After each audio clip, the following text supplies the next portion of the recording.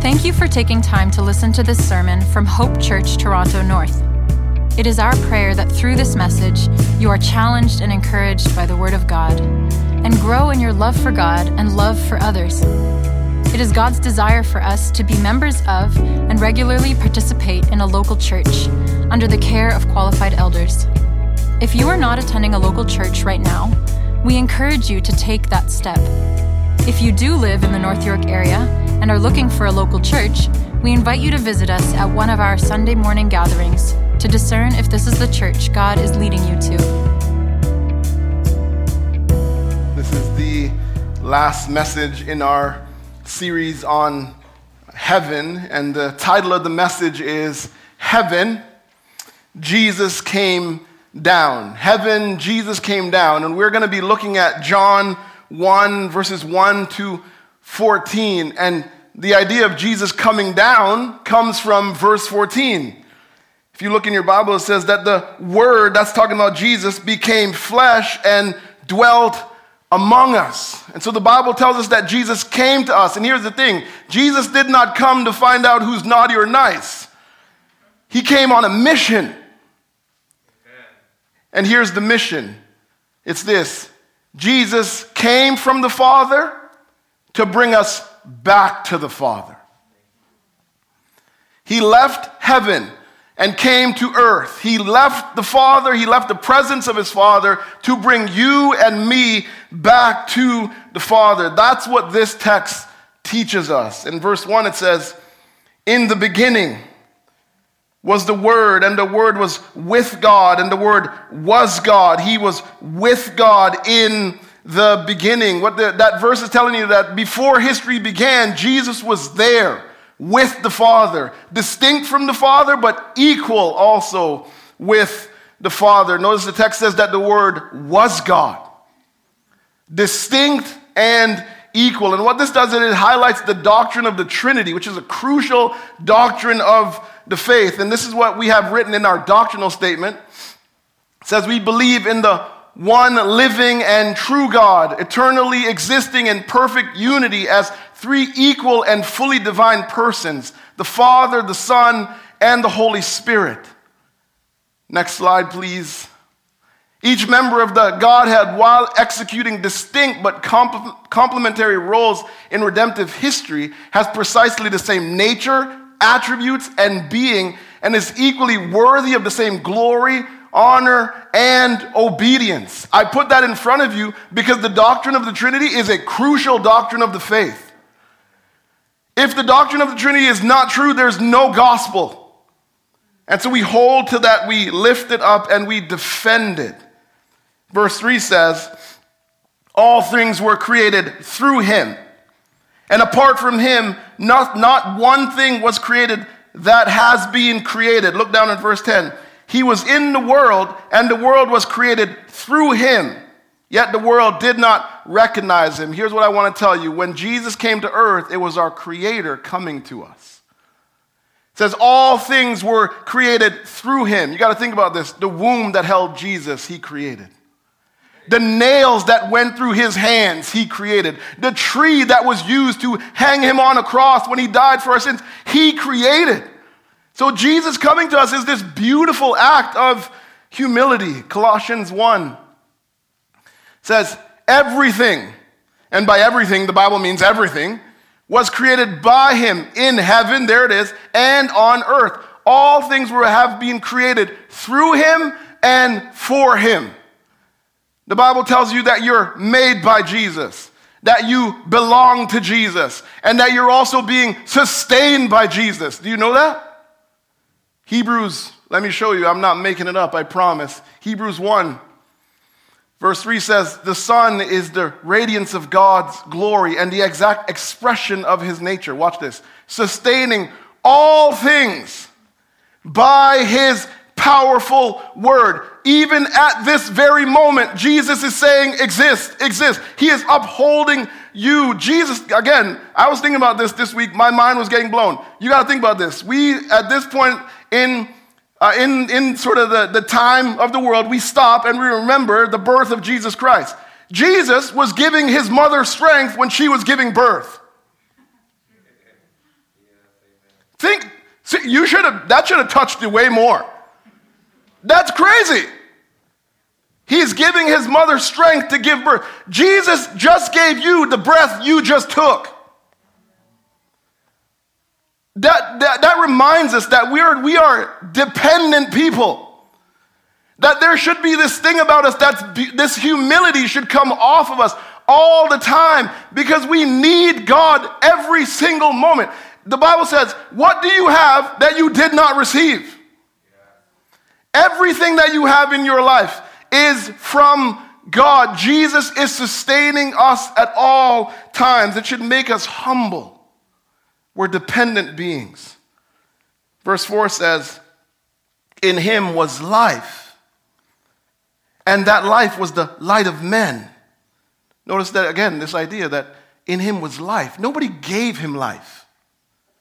Pre-existent, always there. And it says that he was the light of men.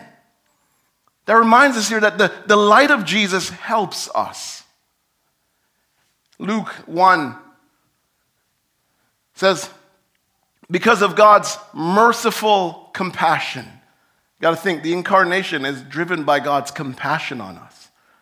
Because of God's merciful compassion, the dawn from on high will visit us to shine on those who live in darkness and the shadow of death, to guide our feet into the way of peace. Jesus helps us by opening our eyes. Jesus shines a light on you. Do you know that? He exposes you. But here's the thing. Jesus doesn't expose you like how when other people expose you. Sometimes people expose you to shame you, to hurt you, to make you feel small. Jesus exposes you. He shows you who you are truly. He shows you sin truly, not to shame you, not to hurt you, but to help you.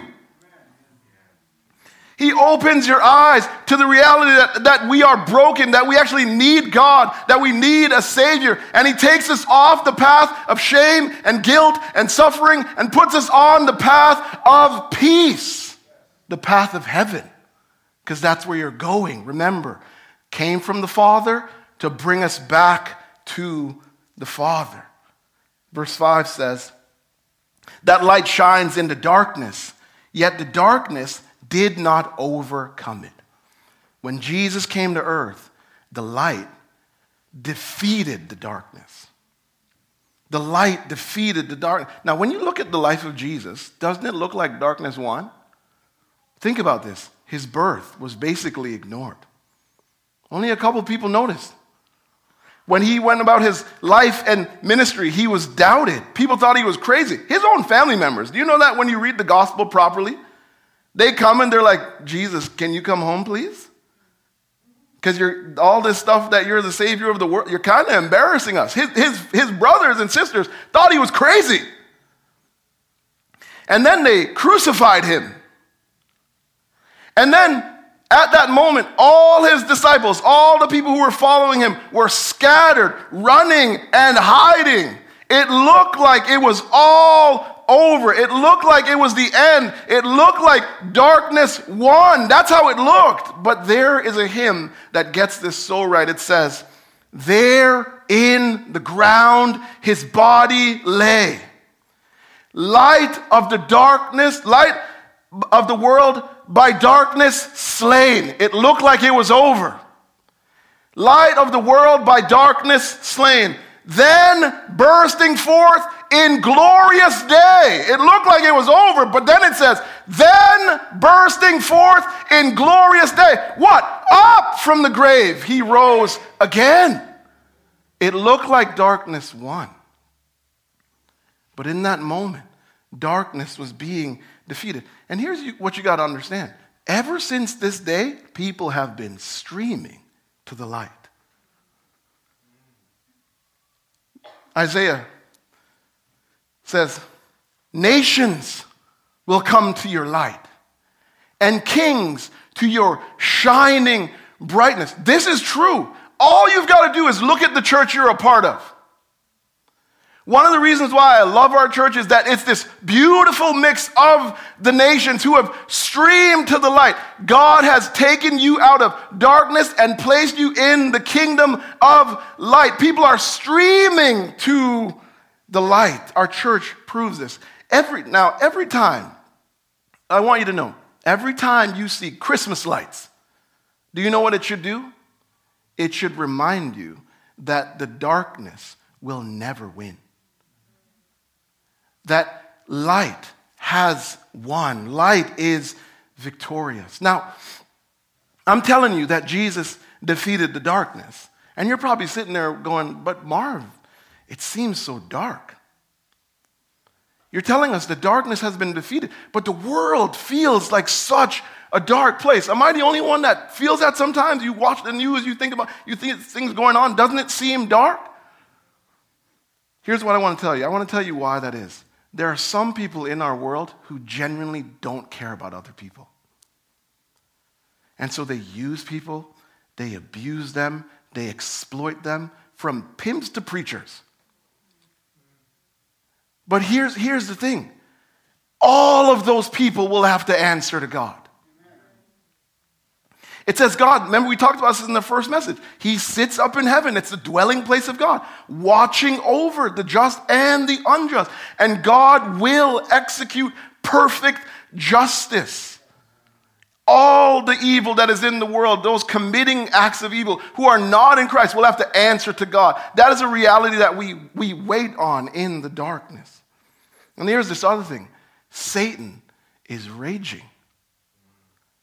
One of the reasons why the world is so dark is Satan is raging. He is doing anything he can to keep people out of heaven. Do you know that? Anything he can to keep people from coming to the light. But I want you to know that he is fighting a losing battle. If this is a boxing match, that boy's got a bloody nose. If it's a boxing match, he's missing teeth. If it's a boxing match, he's hanging on the ropes because it's all over for him. It's a losing battle. How come I'm up here giving it to you and you're not saying amen? He is fighting a losing battle. It's over for him. One of the things that you find is when somebody knows that it's over, they try all they can. They throw all kinds of haymakers. And I told you this, and I'll tell you again. Every time he throws one at Jesus, it's a jab, then it's a boom uppercut. It's that kind of battle. He knows it's over, and he's trying all that he can to take people down with him. But the darkness has been defeated. Verse 6 says, there was a man sent from God whose name was John. He came as a witness to testify about the light, so that all might believe through him. He was not the light, but he came to testify about the light. The true light, that's Jesus Christ, that gives light to everyone, was coming into the world. 2 times you see that phrase, testifying. Testifying. Every chance John got, this is the cousin of Jesus, every chance he got, he talked about Jesus Christ. He never hesitated. And here's what he said to them. John, I believe, 1. It says, John saw Jesus coming towards him and said, look, the Lamb of God who takes away the sins of the world. He says, this is the one I told you about. After me comes a man who ranks ahead of me. Why? Because Jesus is God. Because he what? Existed before me. See the idea there again? Was there in the beginning. He exalted Jesus Christ. And here's why. Here's why he did this. Look at verse 7. It tells you why he did it. He came as a witness to testify about the light. Why? Here it is. So that all might believe through him. John wanted to see people get to heaven. He wanted to see people experience life change. He wanted them to know the Savior. He wanted them to know the one who could rescue them. And so he tells them about the person who can make it happen. And here's the thing. The life of John challenges us to do the same. You and I live in a culture where they don't want you to talk about Jesus, where all they want to do is silence you. But we have to step into that and say, no, my Savior is real. And I'm not afraid to talk about him no matter where I am. We testify about the light. And here, I want to tell you two things. When you share the gospel, when you share about Jesus, it won't be all love. Again, just think about John's life. He came testifying, but what did people think? They thought he was weird. They thought he was crazy. Eventually, for standing up for the truth, he gets thrown in jail. And eventually, he loses his life. And I'll tell you right now, I had a moment this week where the Holy Spirit asked me directly, just pressed on my heart, are you prepared for that in your life, Marv?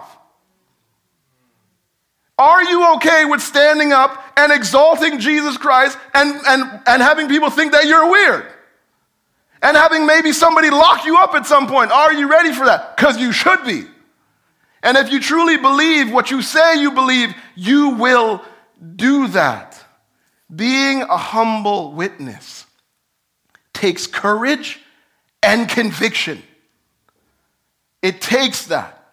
And we have to be ready for what comes. And courage and conviction comes when we ask the Holy Spirit to help us be those types of people.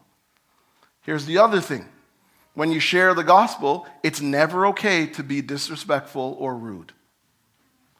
I told you it's right for us to speak the truth in love. That's good.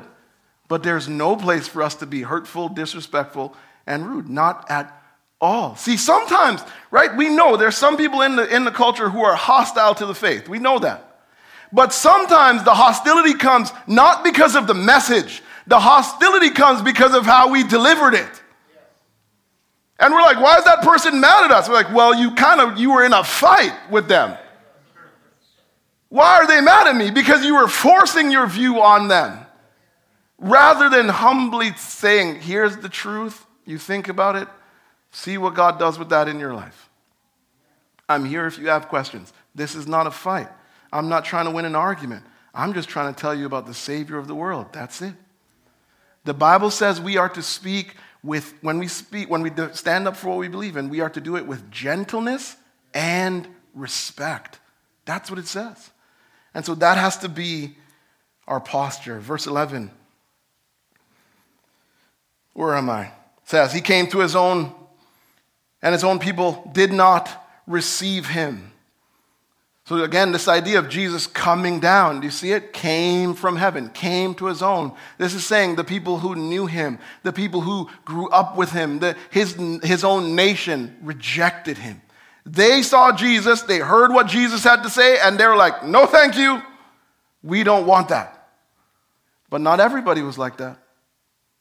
Look at the passage, verse 12. I tell you, I'm up here, I'm never making stuff up. I just want to tell you what the Bible says. Verse 12, but, there's this contrast, to all who did receive him, watch what happens. He gave them the right to be children of God.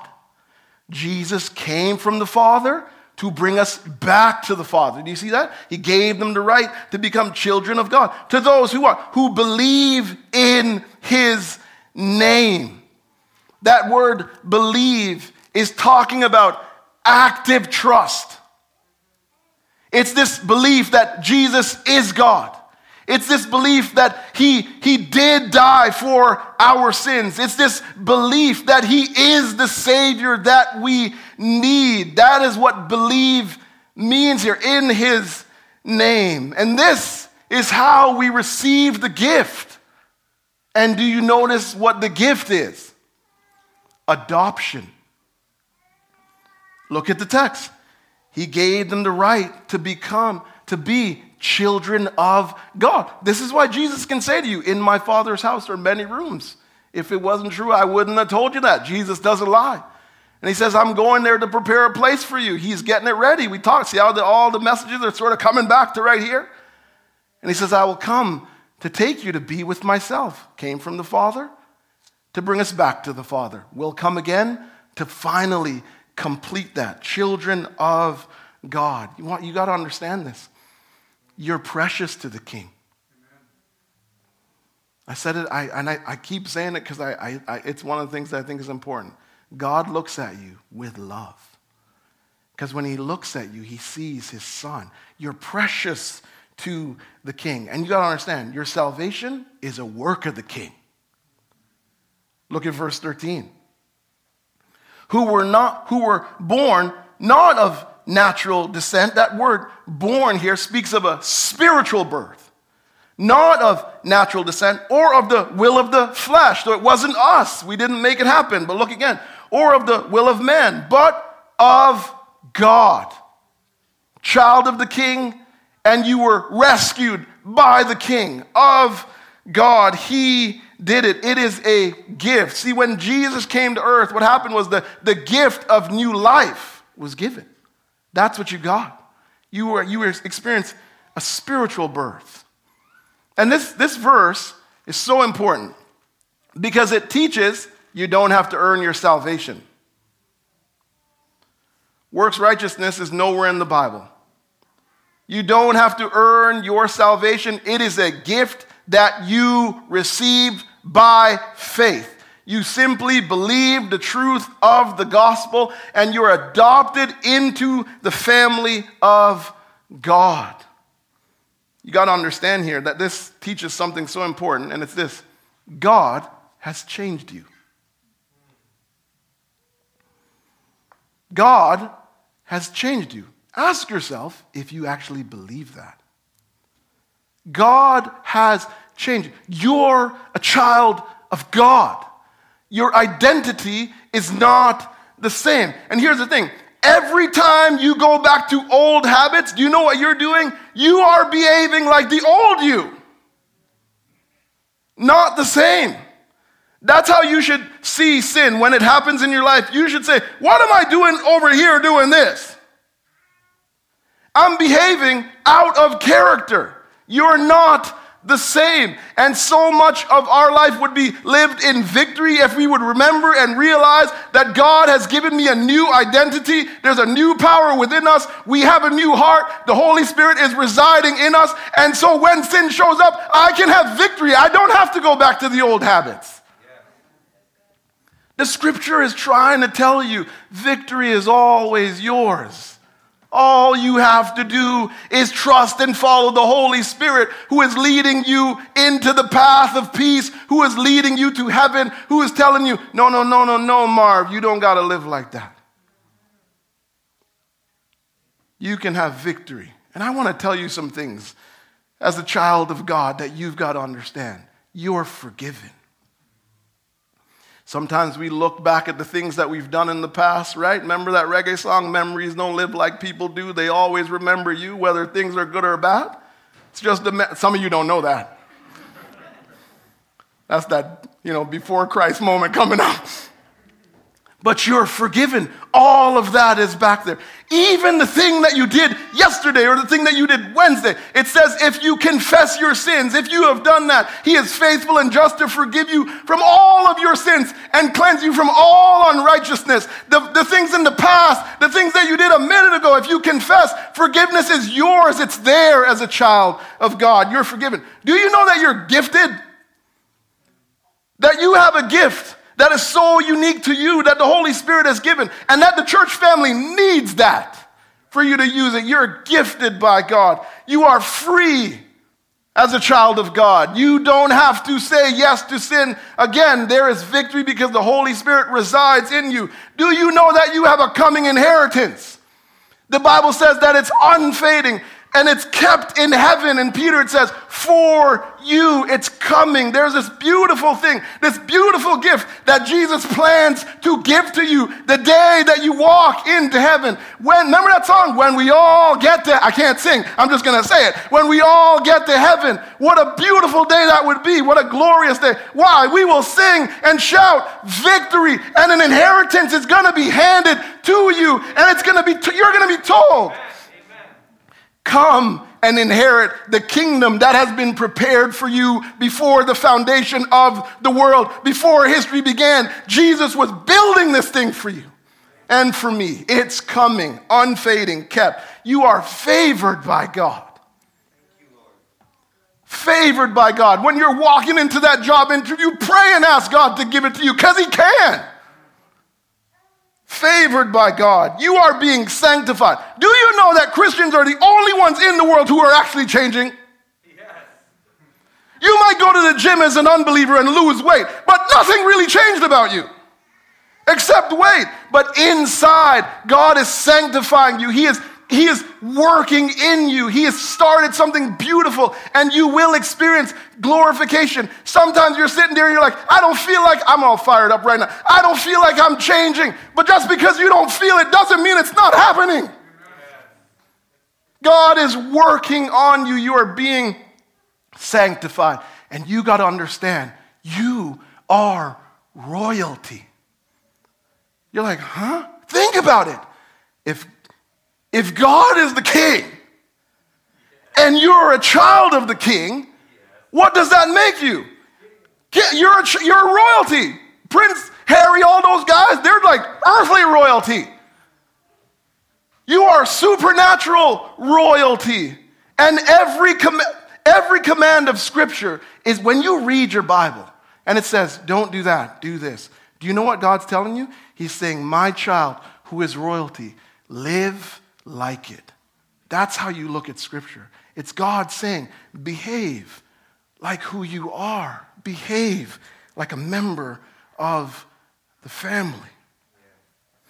You're a child of the King, and you're going to be with the King. That's why the tagline of our series is, just hold on.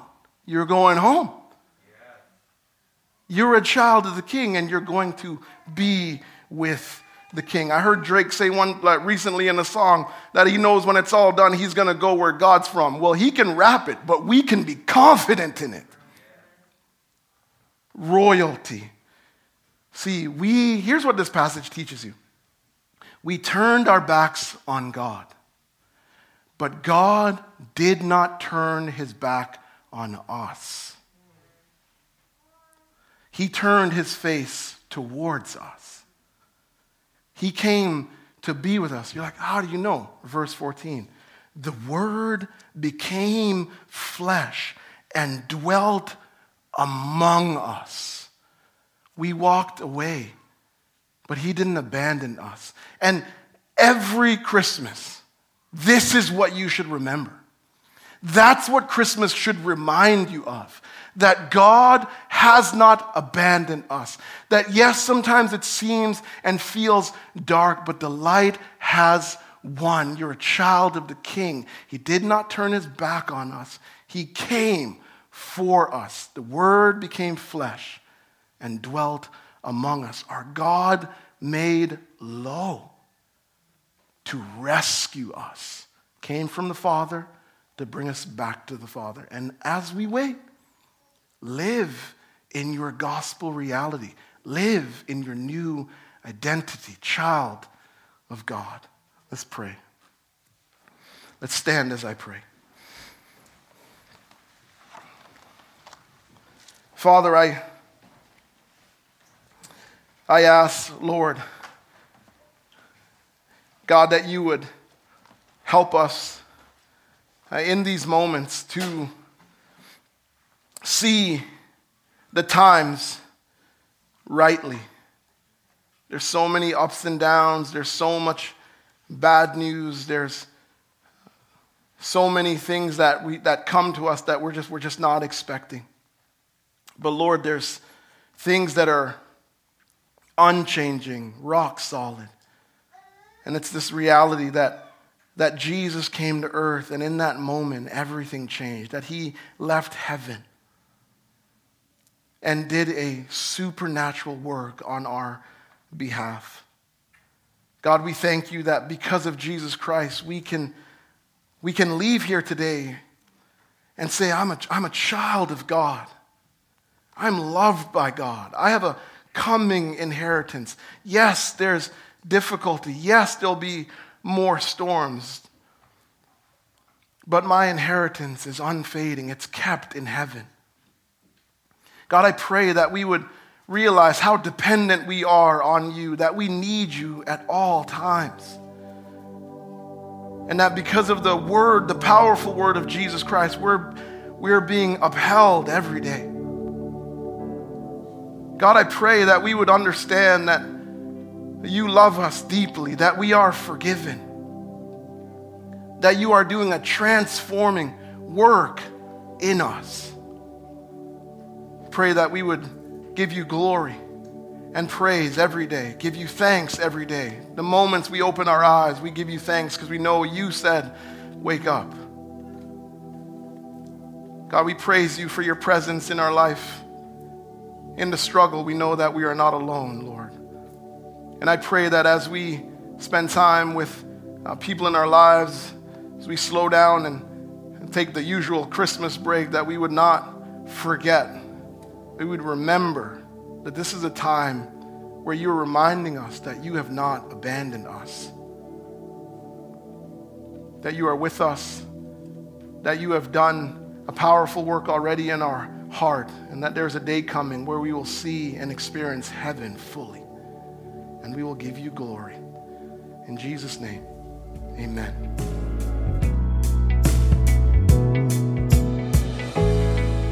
For more resources or information about Hope Church, visit hopetorontonorth.com.